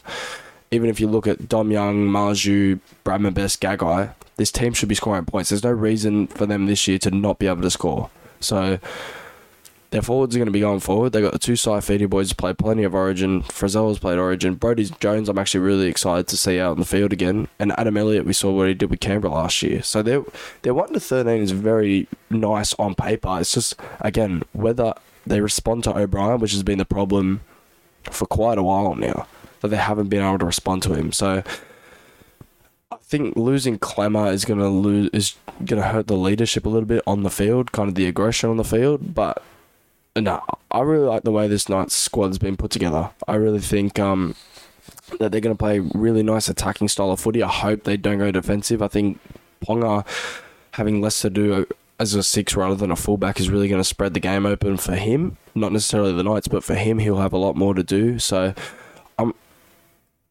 not confident in them making the 8. I think they can definitely make a push for it, but I think the squad that they've put together is really smart and it's something they can really build on. Jazz? Kind of similar to the Titans. They're heading in the right direction, but I don't think they're at the point where they're going to push for the 8 just yet. That's my take on it. I think they're going to finish around that 11th to 15th kind of area. I don't see much more for them this year, but definitely building. I think I gave them an A- for the off season, so I think they've had a great off season. Yeah. I just don't see them going just yet. 2024 could make a push for the 8, sure. I think they've got a little bit more to do yet, but they're definitely heading in the right direction. No, I love it. I love your take, but I think the range I'm going to give them is about 8 to 13, similar to Manly. I think if this Ponga experiment doesn't work, I think they probably fail a little bit, or they do fail. And then the Lockie Miller signing doesn't look as effective as it was, but they can't just rush Ponga back to one after one season. I think that's the thing. They have to stick with it for a few seasons, allow him to get comfortable in this position, and then we can really see whether it was worth trying or not. Yep, I think so too. It's a smart squad. It's an attacking squad. I think Hastings complements Ponga perfectly in terms of a halves combination. I think Brayley can really unlock this team as well as Elliott being the first receiver basically every time. So I think this Newcastle team is very exciting. It's just they got to just sort out that bench because I think they're starting 13 set in stone basically. I think if you wrote down Miller, Marju, Gagai, Best, Young, KP, Hastings, Saifidi, Brayley, Frizzell, Jones, Elliott, you wouldn't be wrong. Yeah, I think the only position is whether you go Jones, Fitzgibbon or Hetherington at second row. But I think everything else is pretty set in stone. I think they've got what they want. I'm happy with their off-season. I like it. I like this squad construction. I think, yeah, as I said, all the players work off each other beautifully. I mean, it's just where the KP clicks. It's what if the spine can click, then the sky's the limit for them. Honestly, if they fail to click, then you're probably looking at another kind of mediocre season for the Knights. 100% with you there. All right, well, an hour 50, eh? This is the longest one we've done. A long episode. So I'll leave the timestamps for each team in the description. So if any of you guys are tuning in just for your favourite team, you can just go straight to the timestamp. You can listen to what we have to say. I hope you guys enjoyed the kind of longer, in-depth kind of pod. Part 2 will be releasing next Saturday, so make sure you're tuning in for that one. Strictly Footy Pod on Instagram, Twitter. I mean, go to the link in bio. You'll find the Twitter. You'll find everything in there wherever you can access the podcast. We've got TikTok now, which I do have to add to the link in the bio. So TikTok, Strictly Footy Pod, same as the Instagram. We're just posting clips of our pod on there to give you guys a little bit of a teaser going into a new episode. So, yeah, we hope you guys have enjoyed this longer style episode. But, yeah, I'll make sure you guys can access your teams through the timestamps if you don't necessarily want to sit here and listen to almost 2 hours of us talking. I'm almost losing my voice. You got any final thoughts, bro? Just the basics. Feedback's much appreciated. If you got anything to say, anything that you want us to talk about, anything that you think we should improve with our podcast, just let us know. Send us a DM, leave a comment. Any way you can get to us, we'll respond quickly. Yeah. We love hearing feedback and making this as entertaining for you guys as we can. 5 days till trials are on, lads. Hey? Very, very excited to have footy back. It's been a bit dead. Usually I'm right into the cricket around this time, but I just want footy to come back now. I can't wait. We'll see you guys on Tuesday for our team list for trials and Team List Tuesday. It's back. Oh. It's back, boys. It's finally back. It's going to be probably the most interesting one of the season as well, because we get to see who teams are trialling where. Yeah, it'll be awesome. So make sure you guys stay tuned for that, and also stay tuned for part 2 of our squad analysis, and we'll catch you guys in the next one. So stay blessed, keep showing love. We appreciate you guys so much for listening, and we'll catch you next time. Yeah, sweet. See yous.